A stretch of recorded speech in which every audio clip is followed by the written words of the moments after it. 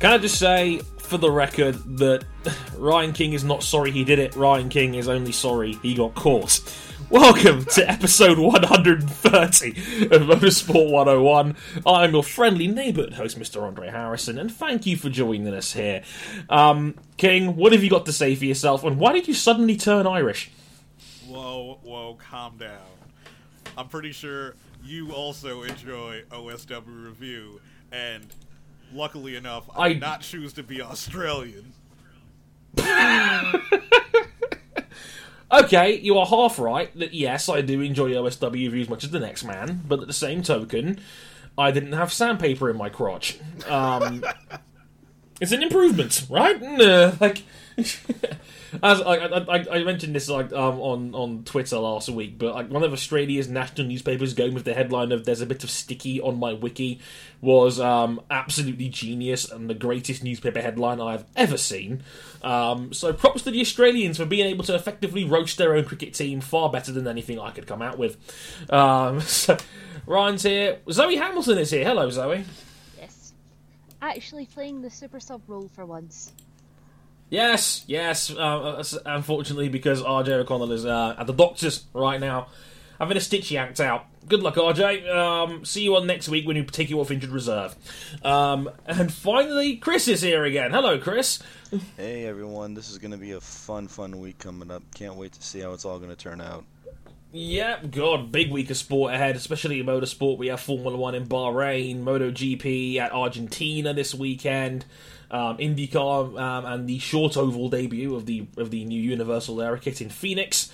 I'm not calling it the ISM Raceway. I don't care what anyone tells me. It's Phoenix, goddammit. And if you're into the other sports, hey, it's the Masters this weekend. So, King, how's that Tiger Woods hype train looking? I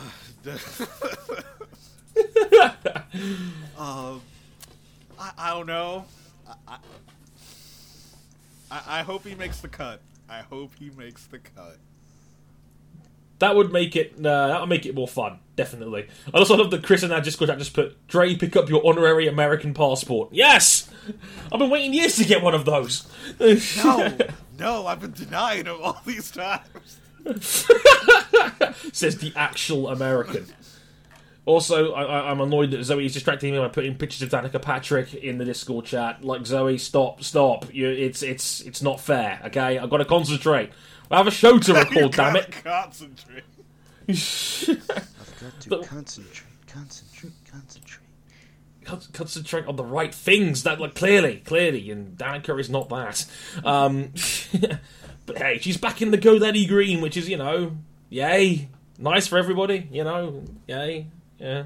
Mm-hmm. Yeah, it's a thing. It's a thing that happened. As you can see, the Danica fan club is alive and well on this podcast, clearly. Did you see April Fools on IndyCar Reddit?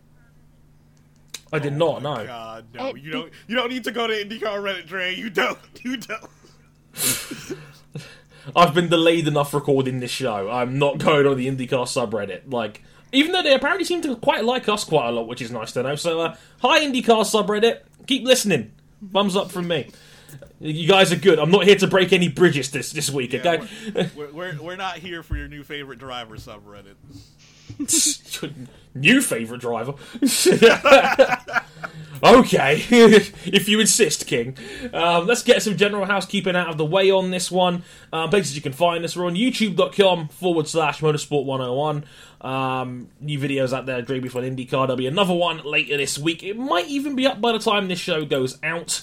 I'll be talking a little bit more about Formula 1 in general later this week. That is at least the tentative plan anyway. We're on facebook.com/motorsport101. We're on Twitter at motorsport_101.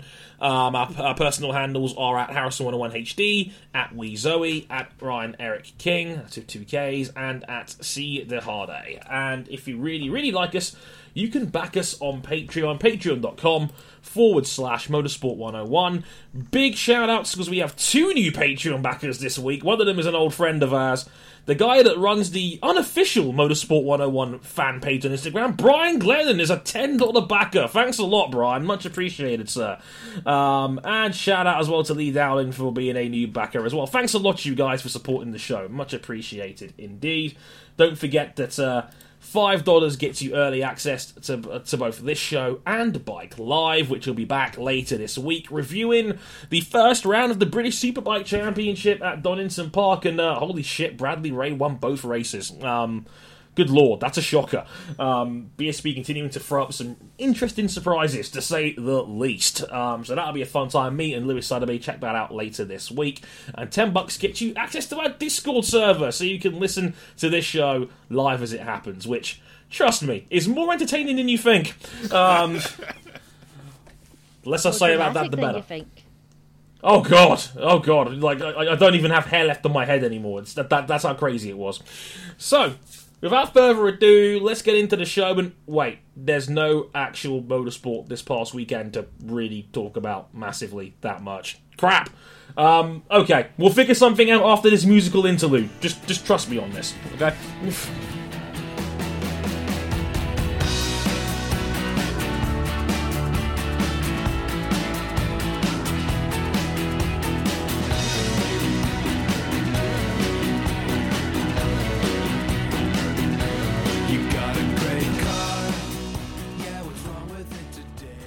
Okay, let's scour the interwebs of Autosport and Motorsport.com. Oh wait, both headlines are exactly the same. That doesn't exactly help. Crap. You're noticing this now? It's like they've got the same owner or something. God. But you can get 3 months free Prime with Motorsport.com thanks to Alonso. It's almost like his boss runs them or something. Just don't tell the plebs. They might not actually start liking Alonso again. Anywho, this is a big one. This actually dropped this morning. This news broke up again. I think AMS were the first guys to report it in Germany. Apparently, and this is how you know we're in post-Australia F1 media mode, because we're always bringing up something to change a race weekend format. This is always that sort of time, isn't that right, King? You can tick it off in your F1 bingo box for the year. Like, formats to race weekend sometime after the opening round. And it's happened again. This time, the talk of F1 bosses basically deliberating the idea of a qualifying race on Saturday morning to help determine the grid. It's like, guys, we're doing this again. It's most of the time, at least in my humble opinion, it's like you'll get at least 2 stories a year about changing the race weekend format, because like F1's bosses has always been kind of keen to open that possibility, and here we are again, King. Are we any closer this time? No, like even if they did do it, like nothing would change, which is kind of the point of why they want to do it. Yeah, it's like, I'm gonna dig up Will Buxton's tweets regarding this morning, because I was on the way to work, like the day job this morning. So I leave my house at about 6:45 in the morning, and about an hour later, Buxton chimed in with a thread about this news from AMS, saying, "The Meetco Accord getting another hearing. Don't know the truth to this, but I've always argued I like it. And don't anybody dare give me the DNA argument when grids at one time were decided by lottery."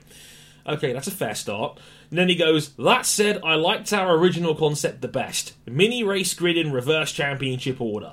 20 laps. Last car eliminated." And I can see a bunch of F1 fans immediately turning their eyebrows up, going, elimination. Going back to... Elimination?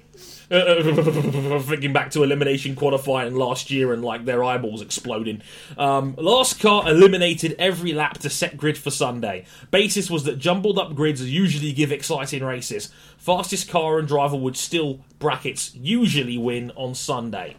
Of course, you'd get the teams unhappy that they found it too hard to overtake in the qualifying race, and so moves to overhaul tech regulations to reduce dirty air, simplify aero, and bring about cars that can pass. All of a sudden, reach agreement. See how it all starts to play out? No, Will, that's not how I see it playing out. And like, I have one counterpoint to this, King. Right? And hear me out here. If the teams were so insistent on having cars that were easy to overtake in, Why the hell did they all approve a 2017 rule change to have more aggressive aero and add in even more downforce to these fucking cars? Yeah, that's what exactly no-time world champion David Coulthard said. Like, that's like, if we really wanted this, why did we all add downforce to the cars? Because they thought fans would appreciate the cars being really, really fast. Yeah. Without realising that fans don't actually give a shit about lap records. Yeah, to a fan standing trackside, going 160 miles an hour and going 180 miles an hour looks exactly the same. And, like, this really wouldn't work in the sense of, like, I distinctively remember, like, the fact that, like, just a week ago in Australia, like, Fernando Alonso finished in 5th. Directly behind him was Max Verstappen, a car that, as mentioned on last week's show, was at least a second a lap faster in clean air compared to the McLaren, because Daniel Ricciardo was held up himself trying to pass Kimi Raikkonen. Now, I don't think you need to be a rocket scientist to work out that if, like, I know, okay, Australia is a bad example because the overtaking issues are probably exaggerated a little bit round there because it's really not built for passing compared to a lot of other tilt drones that have a couple of outright dead easy places to pass a car. But at the same token, you would get a lot of cars, like, stuck in the midfield because, as Valtteri Bottas proved in Australia, he really couldn't pass those midfield cars that are apparently so much slower than everybody else. We mentioned the threshold was like 1.8 seconds a lap in Australia. Like, that was the speed difference you had to be at to effectively pass another car. Yeah. That's enormous. That is a gaping chasm in performance difference if you're looking at the best part of 2 seconds a lap. And, like, but King, think of the upside. You'd be pretty much guaranteeing Sauber at least 2 wins a year, right? Ooh. Yeah. Qualifying races wouldn't count for points. Like, let's remember that. It wouldn't count for points. It's just there to set the grid. Okay, who beats Marcus Ericsson at Monaco, though? Exactly. Double-digit passes at Monaco. You might get double-digit wrecks from faster cars trying to dive bomb people trying to pass, because there's going to be no other way of doing it around Monaco now, is it? Yeah, I have 2 gripes about the idea of qualifying races. First point I'll get to later, and Buxton opens with what would be the better option. 2, it would get rid of qualifying, which arguably is already the most exciting part of the race weekend anyway. The current knockout format of Q1, Q2, Q3 is probably one of the best modern inventions of Formula One. It really is. Like, I mentioned this on Twitter earlier today. I said, like, 8 times out of 10, qualifying is the best part of a race weekend. Last year, despite Lewis Hamilton having 11 pole positions, a lot of those were very close and often went to the wire. And as you mentioned, the whole knockout format and the intensity of the final 2 minutes of any qualifying session is great. It's a format that it works, it's exciting, and it shouldn't be messed with, in my humble opinion. But yet, getting rid of that for another race, which has been inherently boring for the most part for quite some time now, given these 2017 regulations are all to do with cornering speed and having faster cars in general, but exemplify and exaggerate the dirty air problem. So, what's the other issue, King? Other issue, I'd probably say what I feel the best option to do is what Buxton opened with. The grid used to be decided by qualifying. Used to be decided by lottery. And I think that's what they should do. After qualifying, not have like a straight, like everyone picks a number out of a hat, but the guy who finishes first in qualifying gets the most, amount of tickets in said hat. I see. So basically have it like weighted, like how the NBA does their draft lottery. Yeah. Having the worst record doesn't guarantee you the number 1 pick in the draft, but it gives you the best chance of getting that pick. Unless you bend one of the envelopes and make sure the Knicks get the first pick. Okay, Dre. But yeah, we should also realize of the last 32 NBA, draft lotteries, only 6 times the team with the worst record actually got the first pick. Shout out to Cleveland. Used to get the number 1 pick like all the friggin' time. But yeah, like, okay, a weighted lottery doesn't sound too bad. And you still get knockout qualifying. Yay!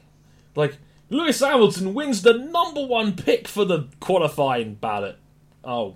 But, no, to be fair, like, I've heard worse ideas. But a reverse championship order qualifying eliminator race sounds a bit silly, if you ask me. It sounds overly complicated to explain why we're even doing this.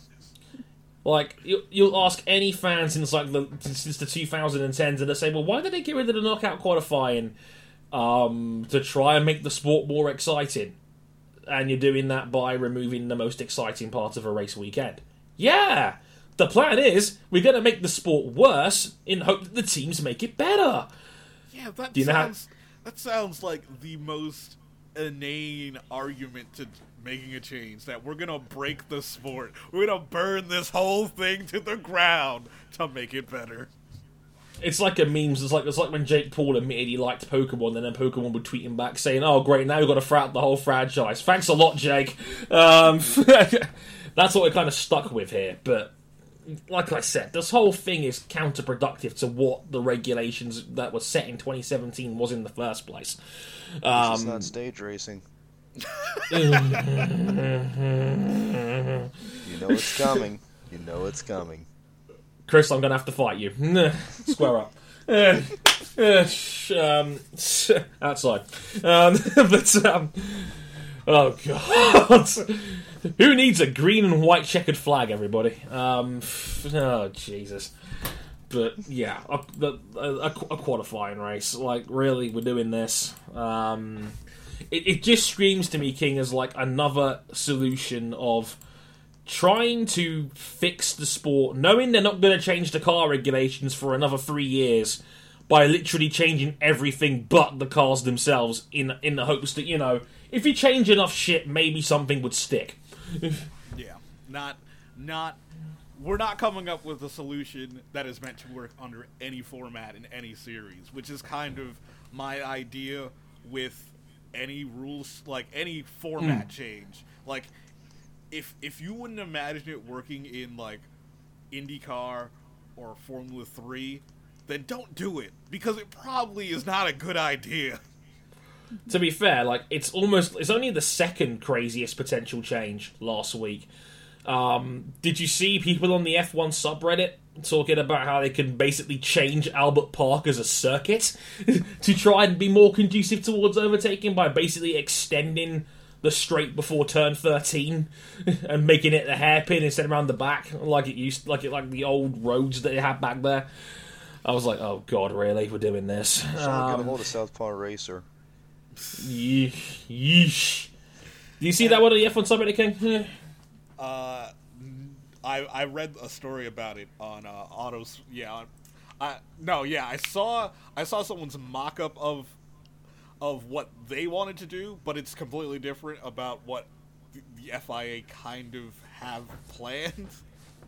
What do they have planned then? I'm not seeing this. So basically, you know the 11-12, you know, that fast, really high-speed chicane? Yeah. So basically, they would extend that road and basically make 11 a 90-degree corner to basically try to have another passing zone. No! That's not gonna work! So yeah, they would extend 11 further down the road, make it a 90-degree corner, and then basically rejoin the rest of the circuit. And the curving straight into it would be a DRS zone. One, I don't think that straight is long enough. Two, it's longer than the main straight. Okay, maybe that could work, but the other side of the coin is that's arguably the best part of the circuit. Yeah, that's why I absolutely hate it. It's the best part of the circuit. You drive that in F1 2017 and it's like, yeah, you're going at 120 miles an hour in the turn 11 and it's fucking great. And it's like, no, you're actively making the circuit worse in a desperate attempt to add more overtaking to it. And I wouldn't be a fan of that. That wouldn't be for me. Like I said, like their idea on the F1 subreddit was, like I said, it was basically the slow 90-degree right-hander at turn 13. You would extend that road, knowing that the two roads that come next to it meet at a hairpin bend. So you're making it longer and adding a hairpin. But then you get rid of turn 14. Yeah, and like I like 14. That's another challenging corner. So it's like it's a butchering job. Like I get. To me, what I believe would be like the ideal Grand Prix circuit is Melbourne, but slightly modified. But in spirit, it is this track. If F1 can't race here, they can't race pretty much in any track that I perceive to be that quintessential Grand Prix circuit. Right. Well. Yeah. You see where we are. Yeah. Yeah. Like, I did think, as a quick tangent, I did also see in the comments like, oh my god, there's like, why is there like 14 cricket grounds around this side of the circuit? It's a public park, Trey. to which someone in the comments said, well, the Australians need all the help they can get with ball tampering, right? Had to get that one in. had to get that one in. Sorry, my bad. I sincerely apologise for this, but yeah, like it's just this ongoing F1 mentality of basically just butcher everything except the cars, knowing that the cars are the problem. Because I tweeted about this, because again, Buxton was leading the conversation again, talking about possible circuit changes, and I put in there and I said, guys, editing Albert Park as a circuit is dancing around the problem again. So, I just don't like this. The teams are not going to agree to a rule change. So, like, if they want, like, if Formula One wanted to change anything else, they could. But when it comes to the technical regulations, the teams need to approve of it, which is why we never see any like decent changes. Indeed, if you're Mercedes and Ferrari, that are the two best teams in the sport by a comfortable margin right now, why would you agree to a tech change when you two are the fastest cars and you risk losing that if you change the regulations? Like, if you're Mercs, you're going to want to keep the status quo as long as you possibly can, especially when you're winning 15 Grand Prix a year at least. So at least that's how I look at it anyway. But this is F1, where we all know what the elephant in the room is here, but we can't change it because we know the teams would never agree to that. Politics, yay! Speaking of politics.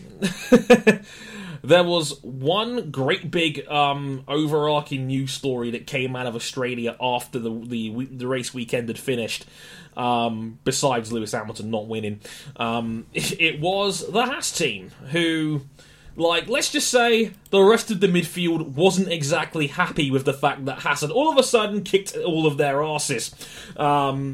Yes, like, I think it was Force India and McLaren that were leading the charge, asking Haas to be investigated by the FIA for, quote-unquote, their relationship with Ferrari.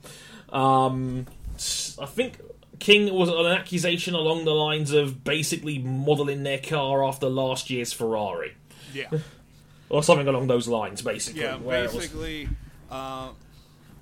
there's, in the technical regulations, there's a rule that you need to design your own chassis and bodywork.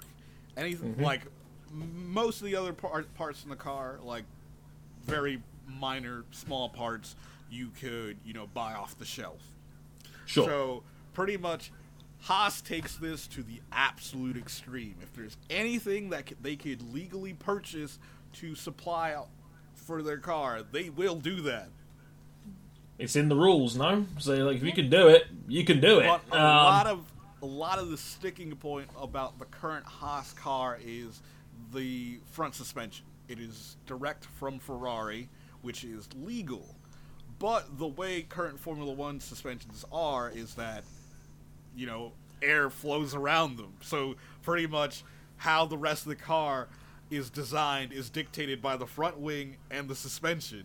So obviously it's going to look like a Ferrari if they have a Ferrari front suspension. Oh, I see. So yeah, it's like, oh my god, it looks like the last year's Ferrari. It must be illegal. Turns out it's perfectly legal. Just a kick in the dick in the other midfield teams. Oh, hang on. It's questionable because okay, it's in the rules, but they don't really know how to enforce it. Because right. So, Otmar Snafnauer, the CEO, the COO of Force India, has basically come out and said that he's going to bring it up in the next strategy group meeting of how these rules should be applied. Because in scrutineering, the cars are, you know, tested to see if they fit within the technical regulations, not the regulations regarding, you know, IP. Like, yes, the car is legal in terms of it's a Formula 1 car. We don't know if it's legal if the bodywork is distinct enough from the Ferrari. Right. So basically what Force India are asking for is basically clarification as to, okay, where's the line here, basically. Yikes, this is a big one, because Haas was, I think they finished, 8th in the Constructors last year. They definitely struggled points-wise in the second half of last season. They've come out of the box. They were very fast in testing. They were probably the biggest surprise of the test. Yeah. They came to Australia and they were comfortably the best of the rest in qualifying and in the race. Yeah, they locked out the third row. In the race, they ran as high as 4th and 5th until, you know, the double retirement. So, significant improvement from Haas compared to last year. So, of course, if you're Force India, who was the gangbusters' 4th best car last year, and now all of a sudden are out of the points, you're going to be a bit salty, I guess. So basically, Safnauer and Zach Brown, they both want an investigation, because, quote from Otmar, all the aerodynamic surfaces have to be your own. If they're not, I don't know how you can tell unless you start investigating. Scrutineering only tells you what fits within the box of the regulations. It's yours or somebody else's idea? That's the real question. I don't know the answer to that. It's like Force India's like, you're doing things wrong. We're not sure how. But we want to find out how you're getting this wrong so we can peg you back a bit. And over at McLaren, we have Fernando Alonso saying the Haas is a replica Ferrari, and Zach Brown saying it's a farce as a farce. Was that the American version of farce? Like it's a farce. Only if you're from Boston.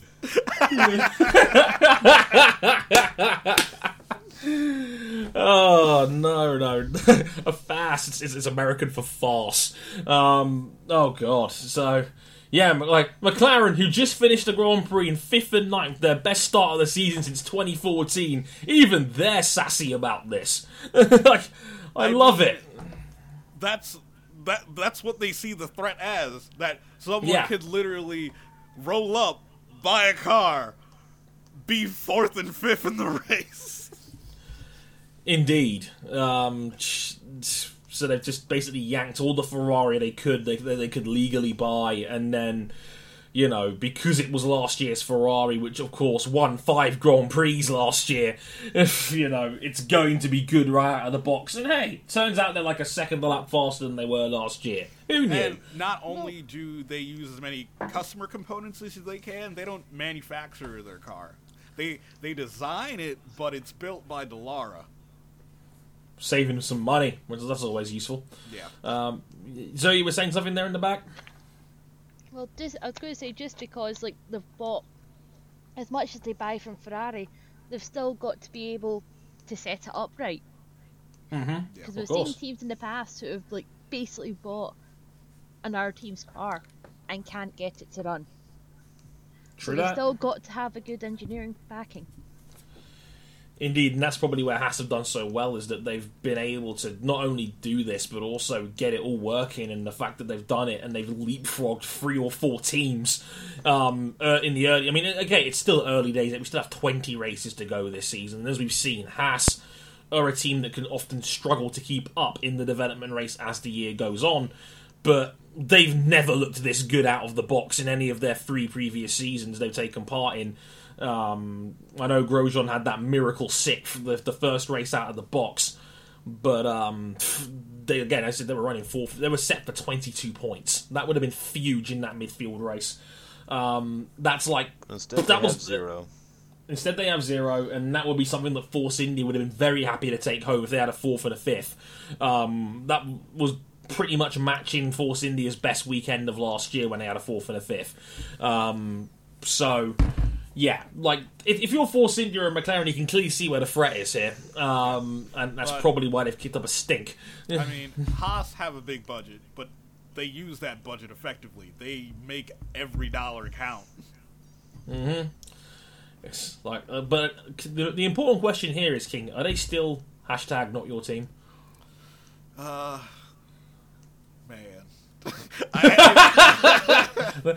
that wasn't a denial now, was it? Admittedly, all the, like, during the off-season, all the America bashing, even from within Haas themselves, then people bashing Haas, it's like, I feel really sympathetic for Haas right now. It's like it's not our fault we were good and inventive with the rules and, you know, cost effective, like everything we kind of want an F1 team to be these days, you know? Sigh. So could the scandal name be the Haasening? The Haasening. Oh my god. Oh Jesus. I liked my title of America's team, but I might have to consider that. I might have to consider that's a pretty good one.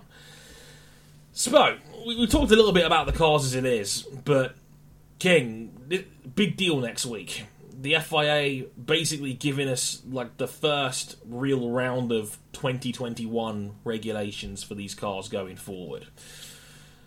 It's a big one. What do you make of it going in? Because we'll obviously we're going to talk about this a lot more next week after Bahrain, but, like, this is a big deal. Yeah, it's a big deal.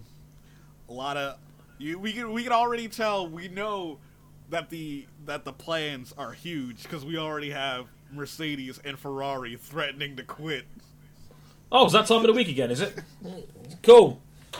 So hey, Ferrari wants to quit again. 3rd time this month. Hey, fellas, you got anything new for us? So I think earlier, I would say a couple months ago, we already talked about what the engine plans that Ross Brawn had, that they want turbocharged V6 engine with a standard KERS package for all the teams. So yeah, like all the cars will be hybrid, but the hybrid system will now be standardized. Basically, it's like taking a little bit of the element of MotoGP, like a couple of years ago when they made the electronic standardized. Everyone was on the same ECU. That Ducati basically made, which totally didn't help Ducati suddenly rise to the top of the field again. But hey Dre, I should also mention right now, Formula One's electronics are standardized too, and they're made by McLaren, so like, it's not helping them out. Damn it! Don't stop being that guy, King. What guy? That guy. But yeah, quite right. But yeah, a standardized KERS unit, that would be interesting. We talked about that a couple of months ago, talking about, you know, turbo V6, standardized, you know, KERS package, basically more emphasis on driver deployment, more emphasis on strategy when it comes to engine deployment and whatnot, and maximizing power. And it's basically what most of the manufacturers not named Mercedes and Ferrari wanted. A cheap, powerful hybrid engine for Formula One. Yeah, so as you can tell, Mercedes and Ferrari, knowing that, love that news. It's like, what do you mean you're going to make it simpler and cheaper and bring more teams into it? We don't want that. You want to win! It's like, guys, if you don't do it, we're going to quit again. It's like, really? So, is there any other inklings about 2021 that you're on the fence about, King, or have you got any inklings about going in for next week, or is there anything out there that has any suggestions? Based on what Ross Brawn said in Australia, let's just say they really love the Universal Aero Kit. Go on. Like, they want less downforce. Oh. Realizing that mistakes were made.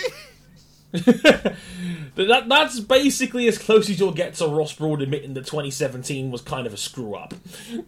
Are you saying the pinnacle of racing made a mistake? Never! Pinnacle of racing? Never! Like Zoe, it's the pinnacle of motorsport. It wasn't a mistake, it was just a happy accident. Okay? Shout out to Bob Ross. Yeah, like that quote from Ross Brawn about the Aero, saying, there's almost a force field that exists at the moment, a bubble around each car, and the car attacking can't get near it, because as soon as it gets within a second and a half and 2 seconds of the car in front, it loses so much performance it can't get near. Hook it to my veins! Yes, Ross! Yes! I've been waiting to hear this for 2 years. Oh, I'm broken. I'm having a crisis live on the podcast. Good lord. So somebody get me a cigarette. God. He's also took a little jab at the people who said, let's get rid of front wings, and he said it's not as simple as just chopping off the front wing of the car. Who said this? I want to shoot them. Like, who was suggesting we get rid of front wings? Like, oh my... Quote, idiots. The front wing is, for sure, one area that is sensitive in both respects. In terms of disturbance it creates, then sensitivity to the disturbance of the car in front. It's not the only area. There's furniture and barge boards you see behind the front wheels that are equally as sensitive, and there are areas of the rear floor and rear aerodynamics which are sensitive. Basically, Brawn says that they need to look at aerodynamics across the whole car, not just the front wing, and that while 2021 is the main focus of, his technical plans, he's also thinking of some changes that could be made in the interim in the 2019 and 2020 season, so hopefully, get the ball, rolling sooner. My drug. Like, Ross, you're selling me a dream here. This seems promising if you're a racing fan here, because as we've mentioned, these cars generate far too much topside downforce. They're very, very fast, but as mentioned, they often accelerate the dirty air problem, where it's now like you're getting cars backing off to within 2 seconds of each other to keep the engine temperatures cooler and just to basically not chew their tyres out. So it's promising. They look like, again, as King mentioned, it seems like they like what IndyCar has done. Don't ever have any of the other F1 teams admit that, otherwise they're just gonna piss off all the fans by saying that IndyCar kind of had the right idea here. Don't like I tweeted about that last week and I just went, you mean they think IndyCar was kind of a better idea? I remember it was an Autosport column and they said some team bosses were fearful that it might be too much like IndyCar, and I responded by going, "That was Otmar." Yeah. And I looked at that and I took one look at that and I went,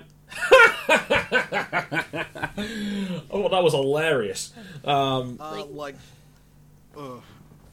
I think that also plays into another thing about 2021 that Otmar hopes to bring up in the strategy group meetings, that the whole, basically, McLaren, Force India, and Williams want to stop this being a thing, that in the next set of regulations, add more, regulated parts of the car that you have to make. So basically supply more of the independent teams, basically. No.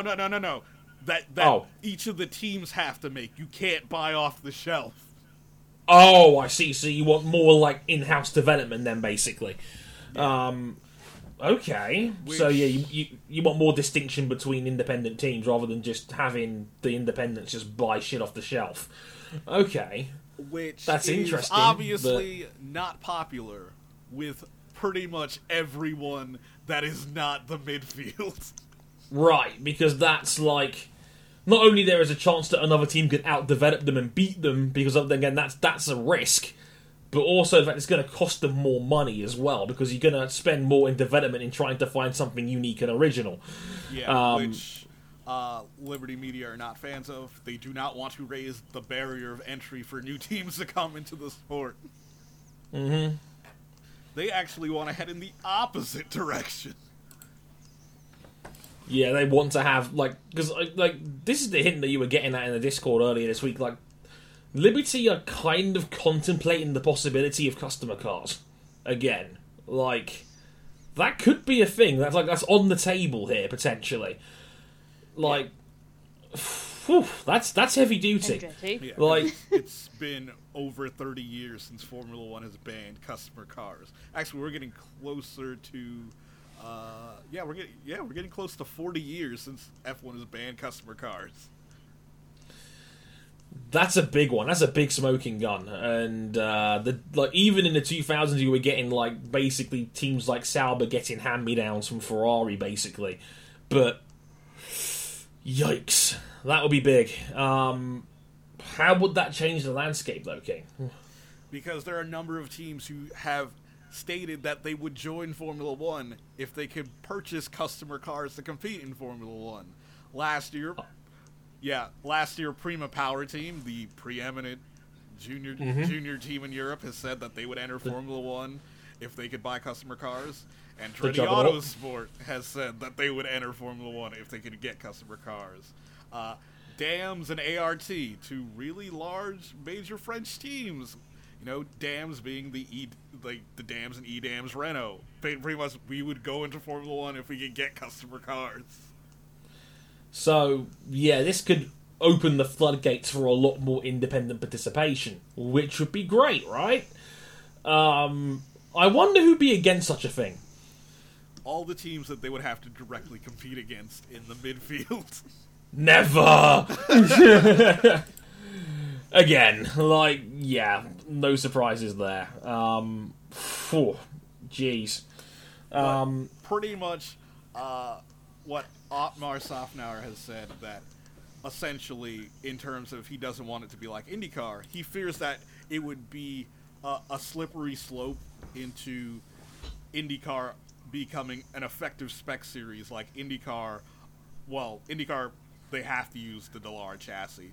It'd be more similar to European Formula 3, where you could run any Formula 3 car, but everyone buys a Dallara because it's the best car.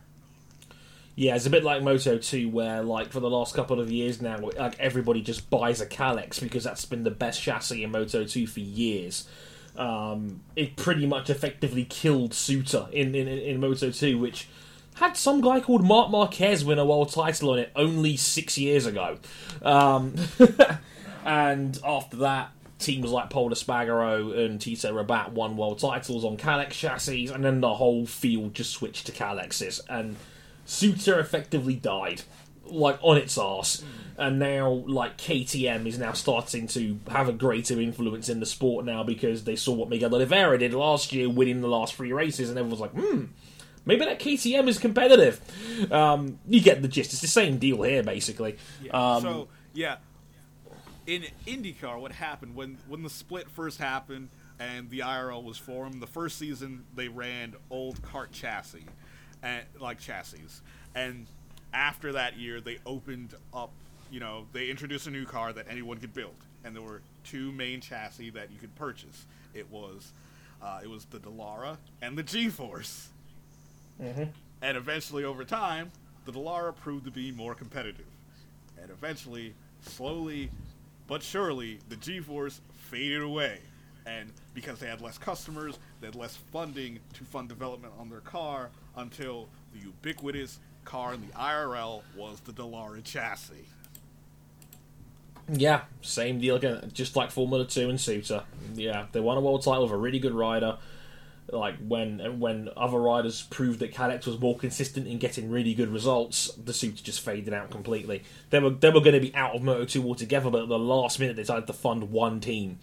like the field is now like 70% Calexes in Moto 2 and like 25% KTMs and then 5% everything else, basically.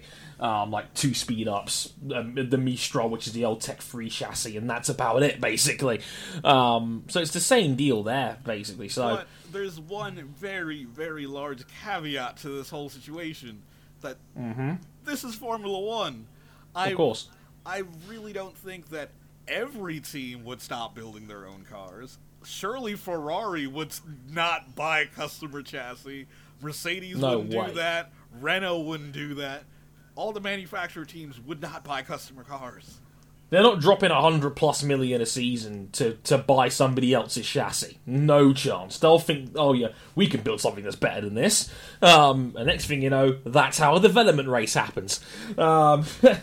Throwing money at the wall and seeing what sticks. So, I do see the case where we would probably get, we'd go back to what it was in like the late, like I would say early 70s, where there were 3 distinct classes in Formula One, where we had the manufacturers, those who built their own car, their own engine, the constructors, who are basically what Formula One is now, where you build your own chassis but buy your engine, and then the customers on the bottom who both buy a chassis and an engine. Right. Would that cause problems competitively if customer cars are allowed back in? It would only cause a problem if whoever produced the customer car didn't race in Formula One. If they solely just sold cars. Say if BMW didn't have a factory team, they just built cars for Formula One. That would cause a legitimate issue, because there might be just manufacturers and customers then, because the manufacturer is always going to build their own car, and the customer car might be just as good as the manufacturer cars. And they'll just buy it off of BMW for the lowest price. Yeah. I can see how that would be a problem. Jeez. Yeah, I can see how that would be problematic. So, right, King, you ready for customer cars back? I'm ready. I'd love to see 26 car grids back again. Bring back Virgin, like HRT, you're back in. Let's go. Like, somebody, has anybody got Pedro De La Rosa's number? I guarantee you, like, a lot of the teams that would come in with customer cars, that wouldn't be their end goal. I'm pretty sure down the line they would want to build their own cars. Sure. Let's be real here. Being successful in F1 is a huge marketing draw. So if the higher up the grid you are, the more money you're getting in prize money, and of course, the more publicity you're getting in being higher up the field, you could easily turn that into a manufacturing gig down the road if you've got enough money in the bank to make it viable. So, sure. You know what team started out in Formula One, Dre, racing customer cars? No, but tell me more. Williams. Williams started out racing customer cars. I could have guessed that, to be fair, but yeah. Hey, they turned out all right. Well, back then. Yeah. Now they want to stop people from racing in F1 with customer cars. It's funny how that turns out, doesn't it? Let's see if that comes up. We'll see a little bit more of the outlined plans for 2021 next week, but hey, signs are actually kind of promising. Who would have thought it? Don't mess this up, Ross. Don't mess this up. Ross, I like where you're going with this. Like, do not deviate from the path. Do not pass go. Do not collect 200 quid. You got this. Right. Good news, King. Formula 2 is back this weekend. Oh, yeah. Even though I don't know how I'm going to watch it because ESPN ain't airing it. Via totally legal sources. You know how this works, King. You've been here long enough. Yeah. You know it, I know it, and whoo boy, we have 21 cars lined up for this. We have a Halo, which people are bound to hate. We have a new car, which actually looked pretty cool. And we got turbos. We have turbos, and we have Artem Markelov. It's the best series in racing. Our favourite Mad Russian is back. I am here, I am here standing for Artem Markelov. Let's go, Markelov, for the title, representing Russia Time, and he's going to be in the #1 car, King. Yeah, because Russia Time are the team's champions. Yes. So, like, what? Yeah, Russia Time ended up with the #1 and #2. Prima, on the other hand, ended up with 3 and 4. Yeah, so quick breakdown of the teams. Russian Time, of course, winning the team's title last year. They'll be running Artem Markelov in the #1 car and Tadasuke Makino in the #2 car. That'll be a fun team to keep an eye on. Obviously, like, for those of us who have never seen Formula 2, Artem Markelov is fun. Trust me on this. You will love Artem Markelov. He's hilarious on team radio, and he will try passes that nobody else will. It's a good combination. See Verstappen, Max, for more information. It's a good time for all involved. That'll be fun. King, Prima are back. But not the lineup we were expecting at Prima. Yeah, it's like, you look at that and you go, this isn't the Prima I was looking for. Sean Galil and Nick DeFries in the 3 and the 4 this year. You're not Lando Norris? Like, you're not Lando. Why aren't you here? Well, we can thank Lawrence Stroll for that. Yes, we can thank Lawrence Stroll and maybe some Indonesian chicken. It helps, apparently. So, like, Nick DeFries is solid, though. You know, maybe this will be the year that Nick DeFries puts it all together, King. You know? It's like, if there was a year for Prima not to win this championship... Yeah, this is probably the one, isn't it? So, Nick DeVries has told the Dutch press that apparently, I don't know how or why, apparently if Nick DeVries wins this year's Formula 2 championship, he'll get a ride with McLaren next year. What? I don't know if, huh? I don't know if McLaren were like, yeah, Nick, you're so gonna win this championship against Lando Norris. If you win somehow, you'll get the ride next year. Stoffel, Stoffel's just shit himself, clearly. It's like, McLaren's like, yeah, sure, he's totally winning this championship. Nick, prove him wrong. Like, fuck it up, fam. Go win that championship and really shit Zach Brown right up. And give him a really difficult decision to make. That would be hilarious. Oh shit, do we cut Fernando or do we let go of Stoffel? Oh no! We promised him a seat! That would be fun. What's funny as well here, King, is that, like, Dams have not announced their team drivers yet. They have a driver. They have a driver. Are you looking at the Wikipedia page right now? It helps. I'm not gonna lie. Well, at Dams, they'll be running Nicholas Latifi and Alex Albon. That's alright. Yeah. Solid lineup for Dams. Expect them to be challenging for podiums. The occasional win, they'll be up there. Yeah, definitely up there. 2 solid drivers in there. ART with an all-British lineup this year, King. Jack Aitken, I'd like to call him that guy that Arav really likes on his My Driver series. And George Russell is in there as well, stepping up to Formula 2. Yes. I'm very curious to see how George Russell turns out, because obviously that Merc's back in. He's pegged to be Lewis Hamilton's successor. Yeah. No pressure, kid. Pressure.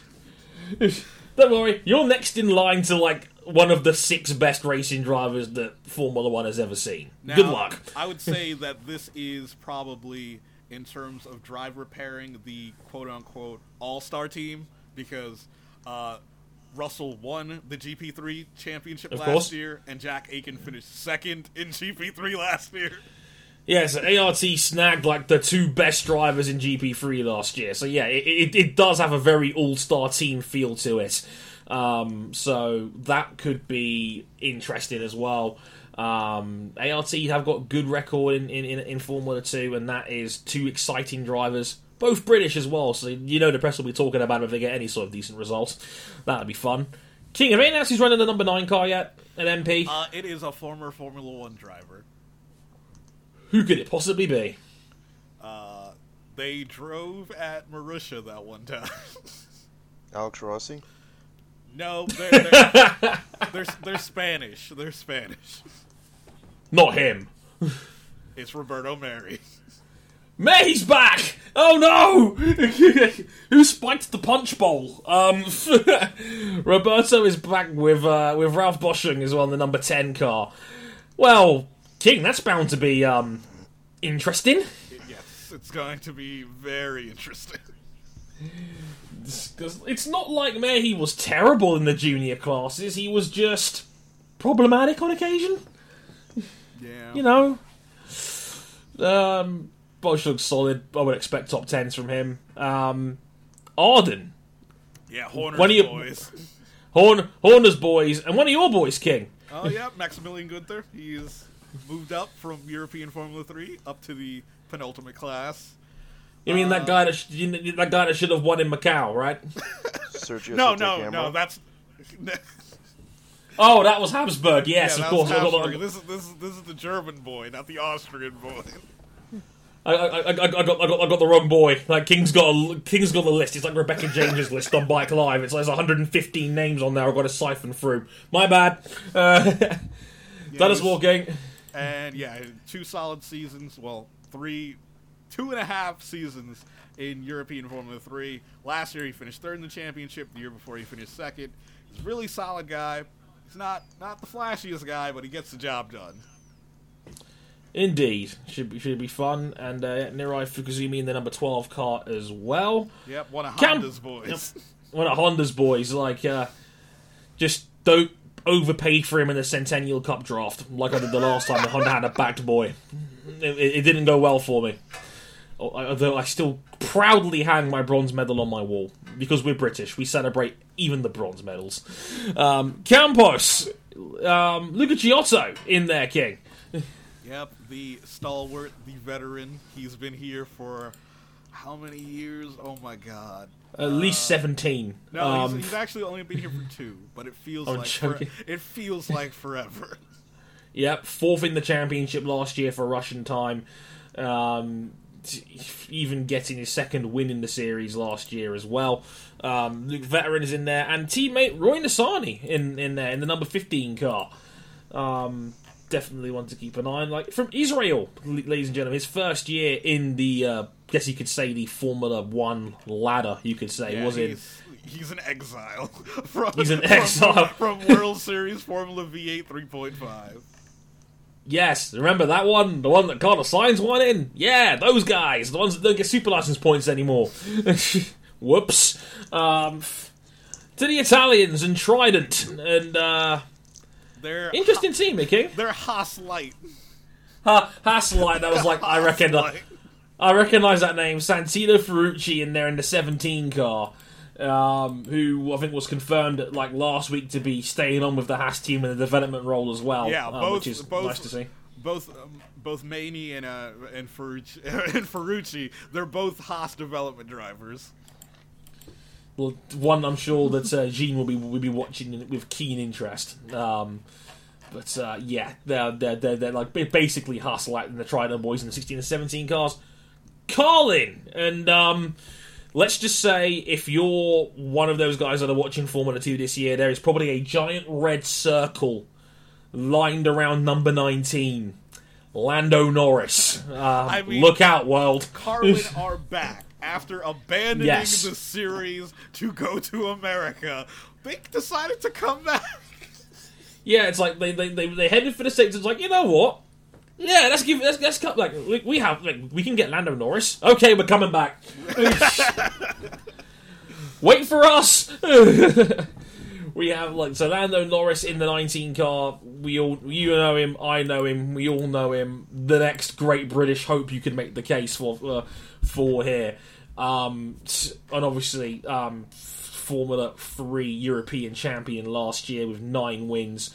And basically all the memes after he didn't win the title straight away.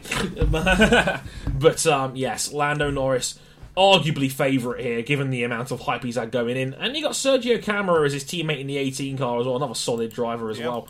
He started off last year's Formula 2 season pretty on a not that good. But then by the time we reached the later rounds, Belgium, Monza, he really turned up the wick. He got first win, another second place finish. I really think it's gonna be Norris and Camara this year. And Camara was one corner away from winning Macau. Sigh. Yes. Indeed. 7 top 10 finishes in the last 8 races of 2017 for Camara. Definitely one to keep an eye on. And finally, pardon my pronunciation, the Charos Racing Team. And yeah, Luis Delatraz here, kids. In the 20 car. Again, damn solid driver. Very, very good indeed. Yeah, again, he had a couple of moments towards the end of last year. He was really solid. Like, I still remember the sprint race, like the Monza weekend, where he was in 7th and 4th that weekend. He was right up there at the thick end of it. Another, like a guy a little bit like Camara, got better as the year went on. And like the entertaining one, Antonio Fuoco, who again really did show up a lot towards the end of Formula 2 last year, winning that Monza feature race, which basically all hell broke loose. But several podiums for last year in Formula 2. Definitely another one to keep an eye on. But the Charos, they're actually former champions in this series. Well, no, they're not this series. Formula 3000.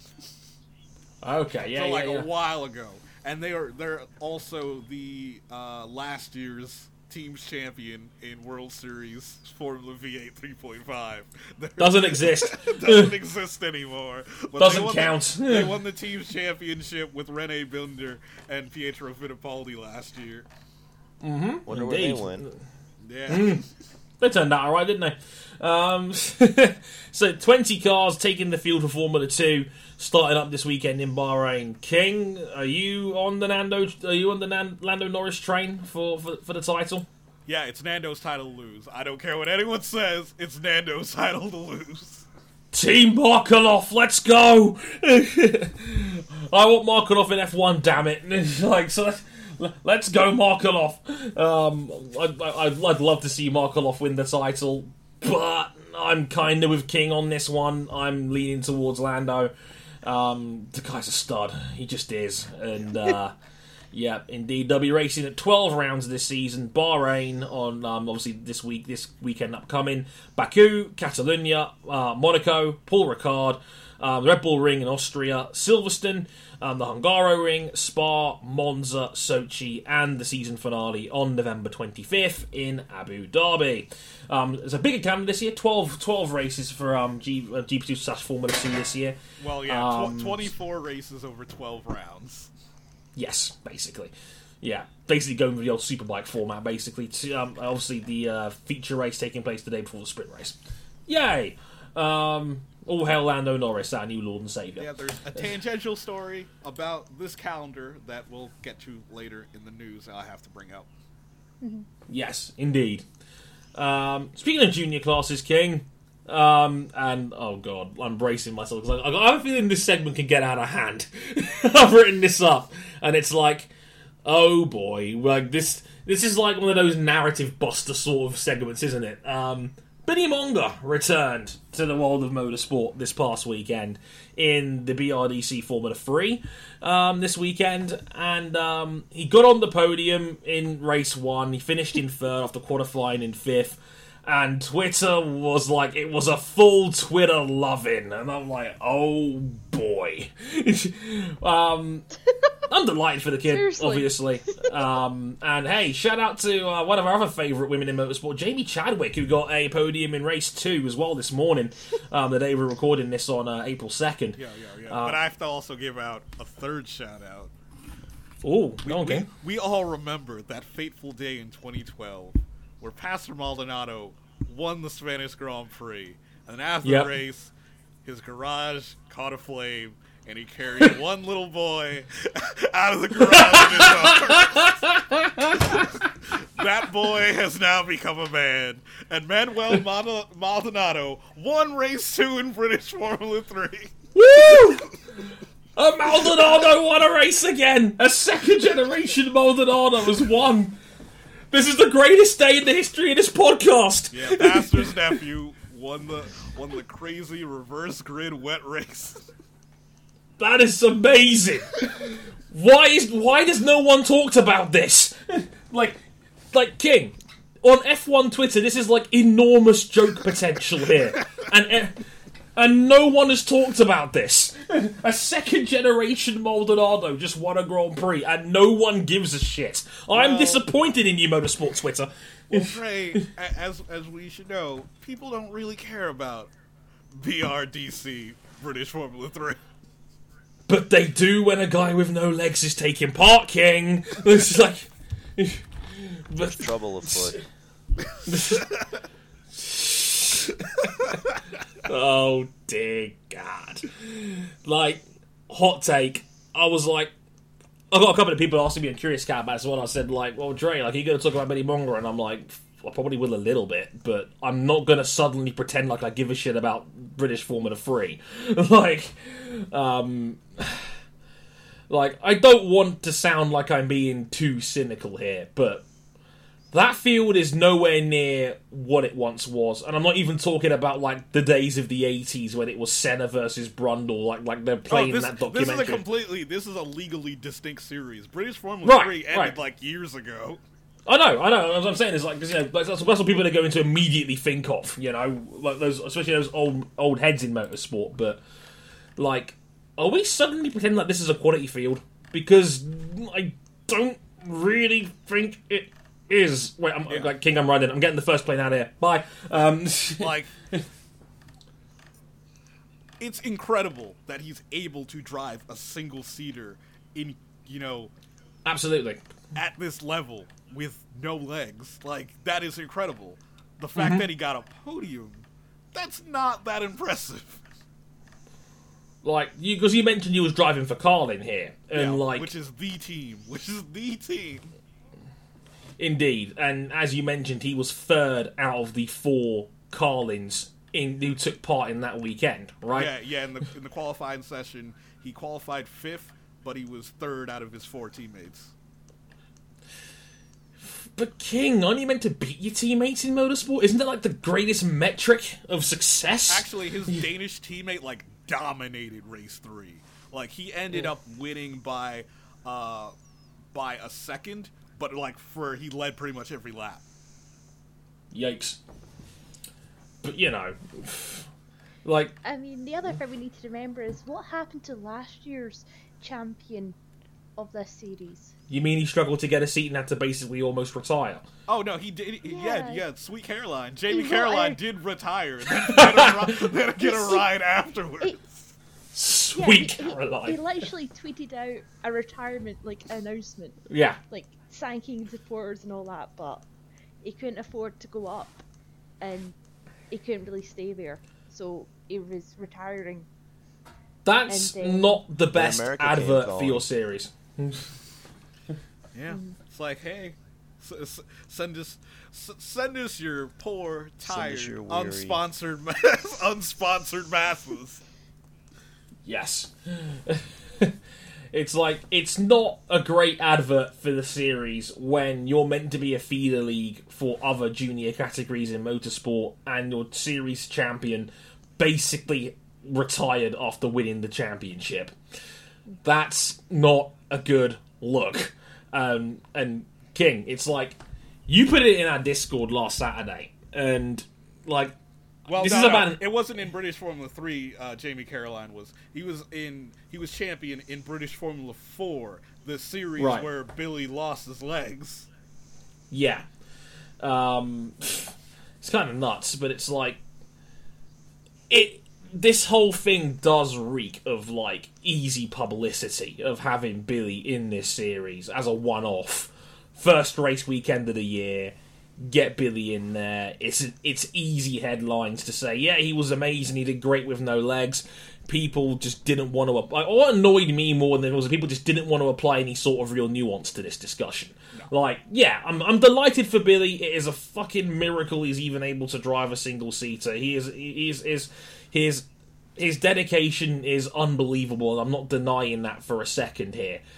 But, and like, let's just say certain people that have hosted other podcasts that I have been on in the past were already talking about him being F1 ready, and I'm like, pump your fucking brakes, man! Holy shit! This is British Formula 3, where last year's champion driving for Carlin won over half the races, and I'm pretty sure no one knows who that person is.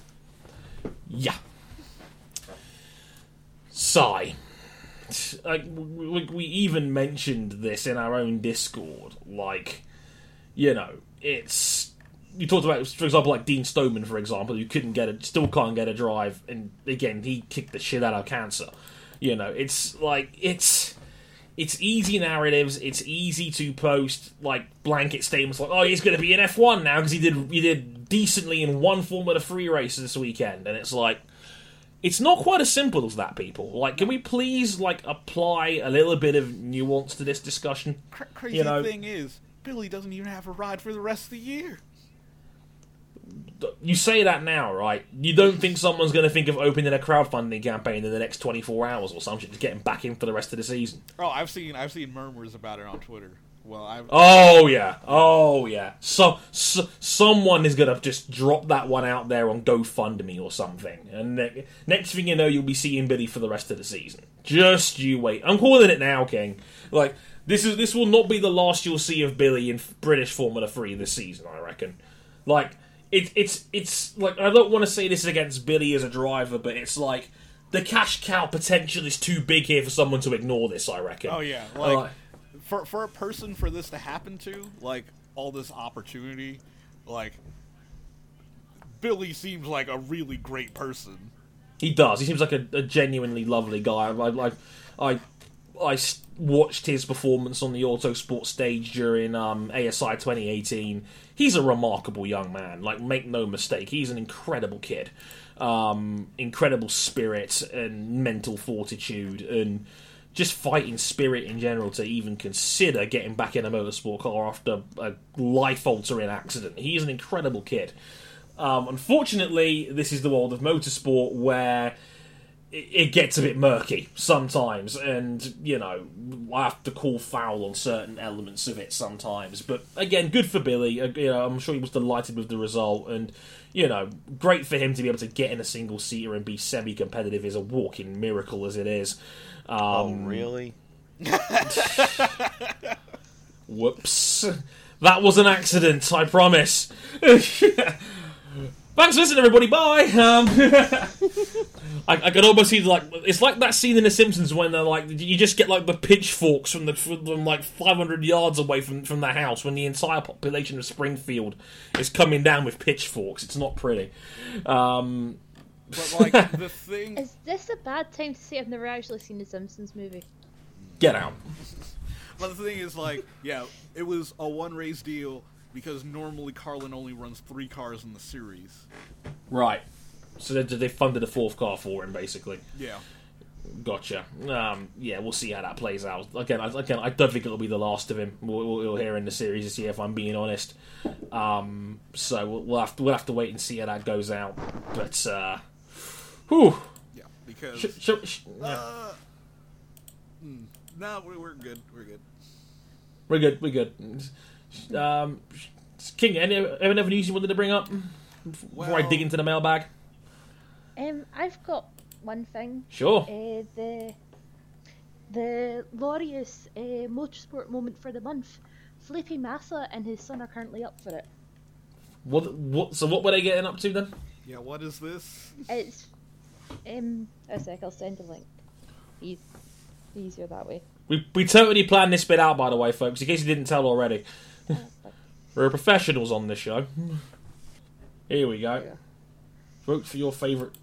Okay, well, I'm clicking this link now, see what it is. My Laureus, sporting moment, all that. Father and son. Let's have a look here. Yes. Oh, yeah, so Felipe's final race in Brazil. Mm-hmm. Yay.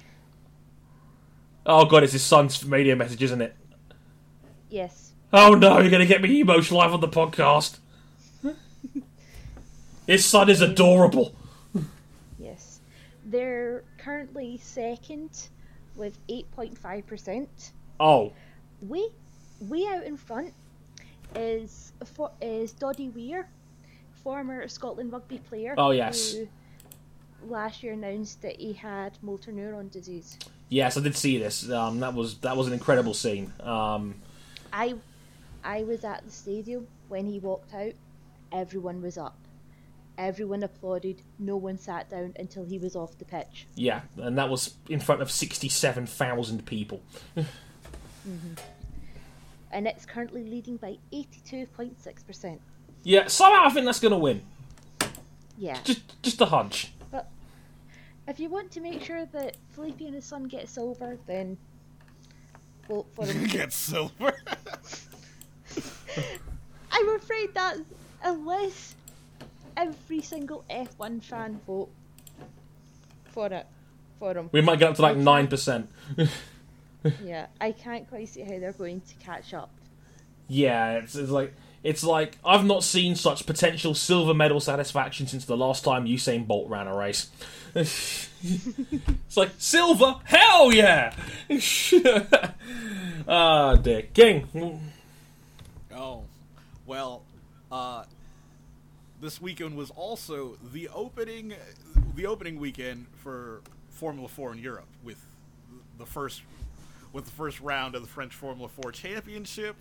And of the 3 race winners this weekend, there's going to be one name that pops out. Oh? Arthur Leclerc, Charles' younger brother. Hey! Oh man, that's awesome. Great to see Arthur's in there. If anyone hasn't seen the very well-made F1 video they put on their YouTube account, swamped in the mist of top 5 lists and team radios and every generic form of internet's SEO hashtag content that channel's put out in the last couple of weeks, they did a very touching video about Charles Leclerc and his story of getting into F1. It's a short vid, but it's well worth the watch, and it's just a reminder that that's a very special family. Also, other like random tangent. Anyone Sure. find it strange that Charles and Arthur Leclerc have the same first names as other racing siblings, Charles P. Oh! P. How did I not realise this? Is the talent levels the same though? Probably a bit higher. Yeah, it's definitely higher, unfortunately. Yeah, Charles is carrying the stable here for now. But yes, but talent level probably a bit higher on the Leclerc end. If I had to guess.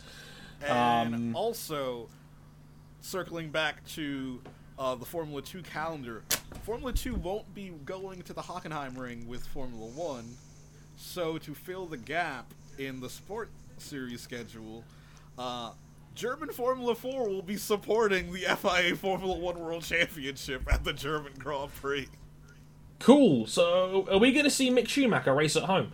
Mick Schumacher is no longer in the series, so... Oh, where's he gone now then? Is he in Formula 3 now? Yeah, he's in European Formula 3 yes. with the big Yes, boys. quite right. Good for him. Last year with Prema? Yep. Yeah, he's moved up already. Yay! That's always good. Yeah, Zoe, talk to me about Jim Clark while in the sin. Okay. While I carry you and put you in the sin bin from now, because you. I have been waiting since this was announced to talk about this. Of course you have. Right. This weekend is the 50th anniversary of Jim Clark's death, and down in Duns, in his hometown, they are doing a big memorial weekend for him. I will be going on a Saturday, so in the event that anyone who listens is there, hello. So there's going to be, the museum's going to be open all day. They're also doing a special exhibition. There's going to be race cars on display, sports cars on display, but they're also going to be breaking the grounds for the new Jim Clark Museum, Ooh. which is going to be, yes, the current, like when they call it the Jim Clark Museum, it's really the Jim Clark room.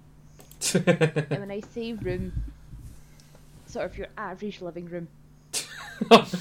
So Zoe, you could have really talked this up. I admit I admire your honesty. Right. I went there for my 18th because I'm that person. Yes, you are. And it's maybe a bit bigger than your average living room, and it is just like glass cabinets of all his trophies, of race suits, of photos. Like, there's like a samurai helmet of all things in there. Wow. From when he done testing in Japan. There's his plaque for the Indy 500. And obviously there's the guest book. And beside the guest book is a photo of Ayrton Senna signing the guest book. Wow. Yes. So the new museum obviously is going to be bigger, much bigger. It's hopefully going to be hosting cars. I don't know if they're going to be permanent or it's going to be rotating through owners that own them. Mm-hmm. But they're hoping to get a lot more in, because apparently there's a lot more that they've not put in the museum, so it should be quite good. They're also going to be doing a service at Chinside Church. Wow. As well. Neat. So I'm going down on a Saturday and I will be reporting back next week. Yes, we'll have a Keeping It 101 Zoe Hamilton Dominates the Podcast special. Yes. I demand 115 Instagram shots. Oh, don't worry. I will be fighting against F1 and IndyCar. The F1's not so much the issue, it's the IndyCar. Saturday night race. Yeah, in Phoenix, of course. Way to go, IndyCar. Thanks a bunch. Oh, me and my friend Emma, who's going to this with me, are determined to watch the IndyCar race. We're going to be sitting in a hotel room at 2:30 with all the energy drinks as we try and watch this, hoping that the hotel Wi-Fi doesn't suddenly cut out on us. Why do you two like pain?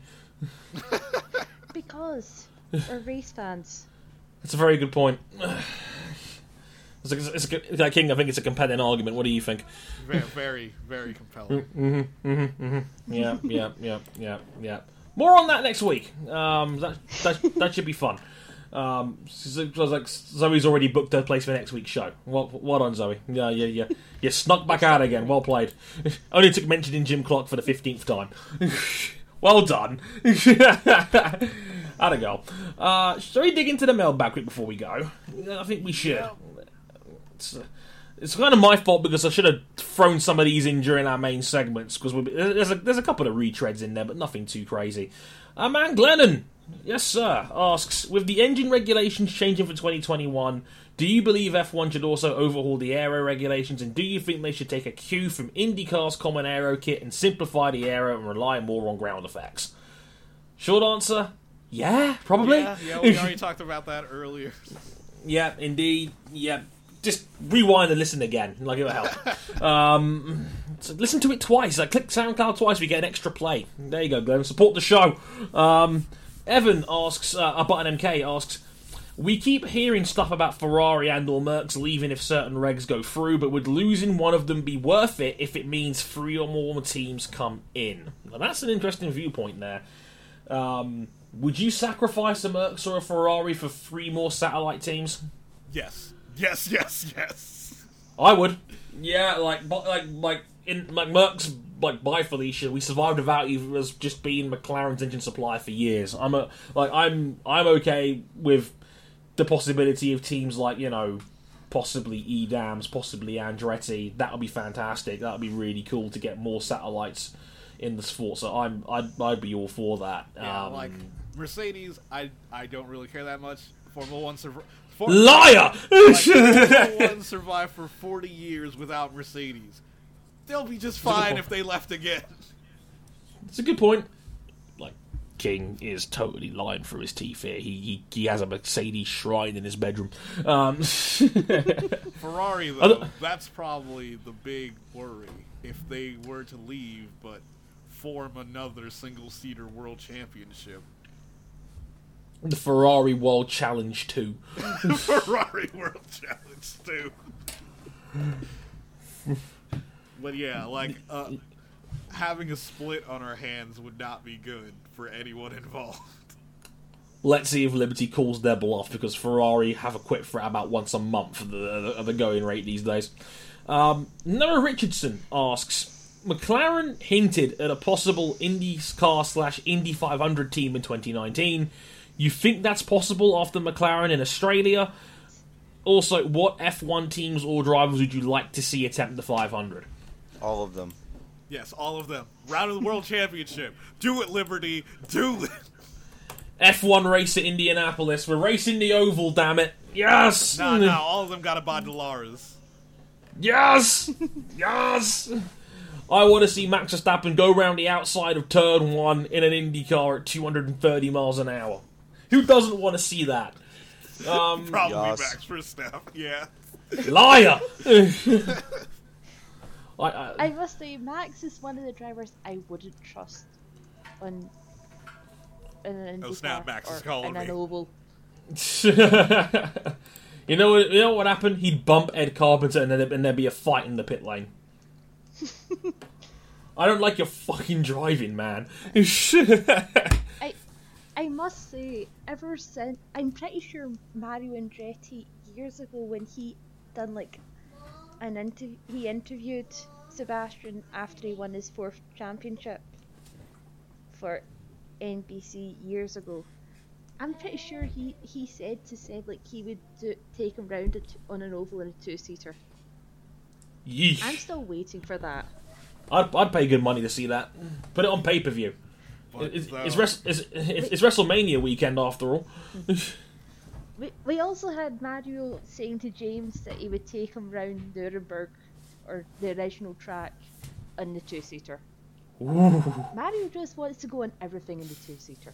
The man's 117 years old and he's still out here doing all the circuit tours. I love that man forever. And ever and ever and ever. Like, I want, like, Mario to be my uncle. Like, forever. Like, my great uncle Mario. Like, take me for a ride around Indianapolis. I want my side picture to be here already. Like, Zoe, this is American shipping. It'll be sometime in April when you get it. Like, maybe, like, when I say April, I mean April 2019. But though, if McLaren were if McLaren were in IndyCar full time, that'd be the greatest. I don't see it happening soon, but man, a 2-car IndyCar team full time in IndyCar. That would be pretty great. Yeah. It's like, yeah. There you go, Fernando. Here you go. When you're wanting to try and get that Indy 500, here you go. Here's a full-time seat. Yeah, he very needed it at the end of last season. After all, just a force. Vaglis, I'm going to skip your question for next time because it's a Super GT question and he chose the 1 week that RJ wasn't here. Bad luck. I owe you one. Just remind me on that one. Last one of the day from our friend and yours, Tom Stanley, our old IGP chum. Hi, Tom. Hope the marshalling's going well for you, sir. He tweets in our puts on our Facebook page actually on facebook.com/motorsport101. He puts a link saying, "Do you think this tweet is professional?" And what he's linking to here is a tweet from the British GT Championship, and like they had Flick win one of their races from pole position today. Or yesterday, I should say, because they've been the interview up at 6 in the morning, this UK time. And the quote was, like, "Dear Carmen Jorda, today Flick raced against 24 men in one of the world's toughest GT championships. She won, after starting on pole. Regards, British GT." Now, of course, this went semi-viral, almost 1,000 retweets, over 2,500 likes. And my response to this, Tom, is no, I don't think it's very professional. Like, I don't know why a racing series feels the need to take a pot shot at its driver for comments taken out of context. No, I don't think it's very professional. I think it's low-hanging fruit. And if you really don't like what Carmen Jorda's takes are about motorsport, and you're instead using her comments as, like, a staple to promote one of your own women, I think you can do better than that. Just saying, there was no need to mention Carmen Jorda in that post. And what I don't like about this is that if you don't like Carmen Jorda's takes, talking about her is only going to keep her more relevant. So fucking stop it, alright? Like, stop mentioning her if you don't want her to be mentioned. If you think she's that bad, giving her comments more attention is not going to help your cause, okay? Yeah, because somebody's just going to roll up and look at that and be like, oh, who's Carmen Jorda? Why was this addressed at Carmen Jorda? Let me look what she said. Like, she is not the yardstick. Like, I mentioned this on Twitter. I said it this afternoon where I said, it's like having a high jump contest and the bar is on the floor. Like, it's an easy punching bag. And when you combine the fact that, one, she was not very good as a racing driver, two, journalists, particularly male ones, were going out of their way to trap her in difficult questions to make her comments look worse than they were so they could get front page news on every journalism site you can think of in pertaining to motorsport. And three, English isn't even her first language. Like, it's just a circle of bullshit. And I remember mentioning, like, the second episode of the Dre Brief I ever did in 2016, I should say, that was talking about, King, do you remember when Richie Stanaway was taking pot shots at her? Oh yeah, that she couldn't develop a roll of film. Ooh. Yeah. That was, like, the second episode of the Dre Brief I ever did. And, yeah, I was just like, guys, like, you're punching down here. And you probably shouldn't be punching down. Like, that was, like... The episode of the video is called Stanaway's Made Carmen Jorda a Scapegoat. And I did that in February 13th, 2016. So just over 2 years ago now. And I made the point in that she's an easy target, and it doesn't make you look any better by taking the pee out of her. And I will echo that sentiment here. Like, it's not professional. You're not big for doing it. You're not clever for doing it. And if anything, you've actually diluted the message you were trying to send out about how you've had a prominent female driver kicking ass in your very competitive and, you know, much beloved series. Like, British GT is a series on the rise in the UK. And that's great, but you're going about it the wrong way, in my humble opinion. So, yeah, like, don't. I'm wondering if this, like, the fact that they've done it is an effect of, like, because journalists have constantly gone to Carmen, that her comments and that are constantly getting used. Yeah, it's a positive feedback. It's a vicious cycle. Like, doing this just makes one journalist to do it more. Mm-hmm. But it's like, this is a serious thinking. The only way we're going to get people paying attention to the fact that we've had a female driver win a race is if we bring up this person. They didn't. They knew what they were doing, and they didn't have to do it. They are the sports car. They are the Grand Touring Championship in one of the largest motorsports markets in the world. Carmen Jorda isn't even British.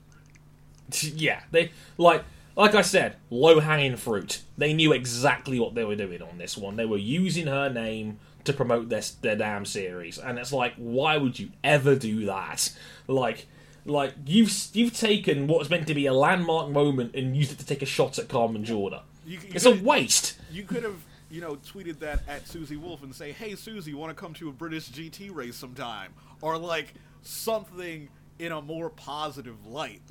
They tag Dare to Be Different. Talk about women in motorsport. Talk about how you've got, a fast woman in your series who beat some great male competition in there. That it's a wasted opportunity. It's a waste. Like I said, you're punching down by targeting Carmen Jorda, and people in the press need to realise this. Stop doing it. Fans that are pissed off by Carmen Jorda's comments, don't take the bait.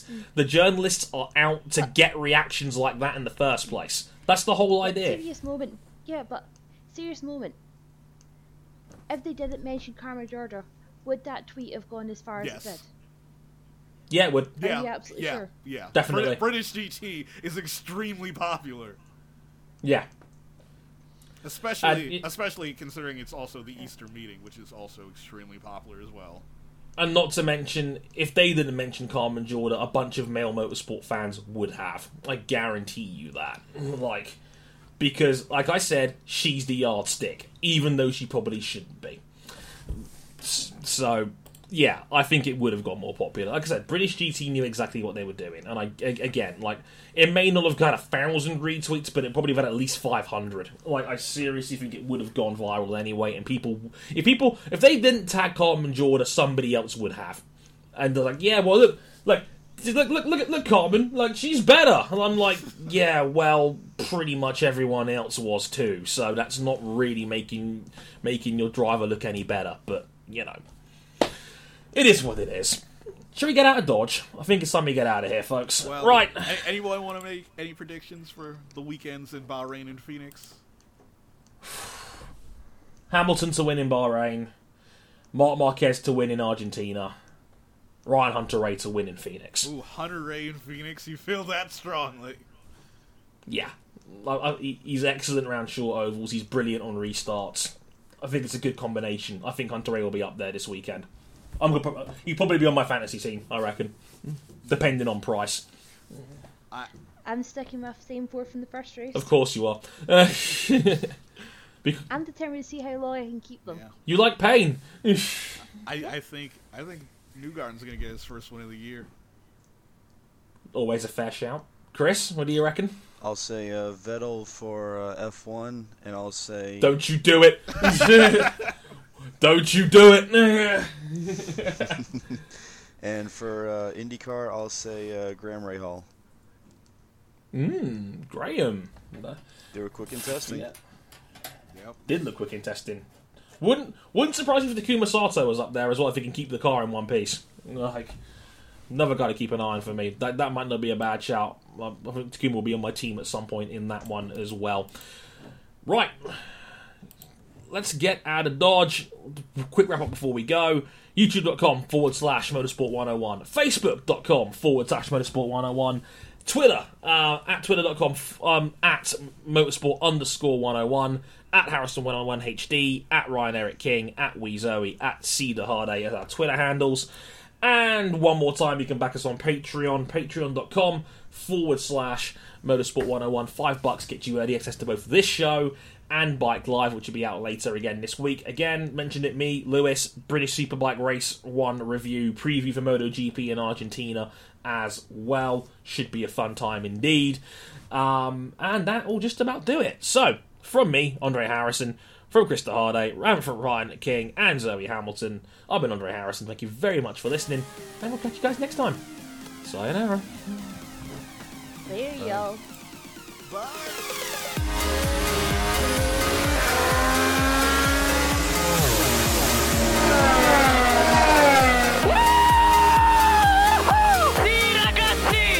Done it, mate. I cannot believe you are the world champion!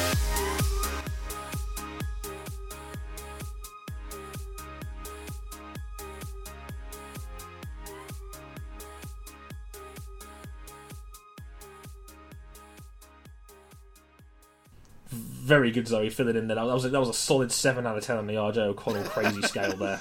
Well played. I can't draw it out. I can't draw it out like him, sadly. Later, y'all.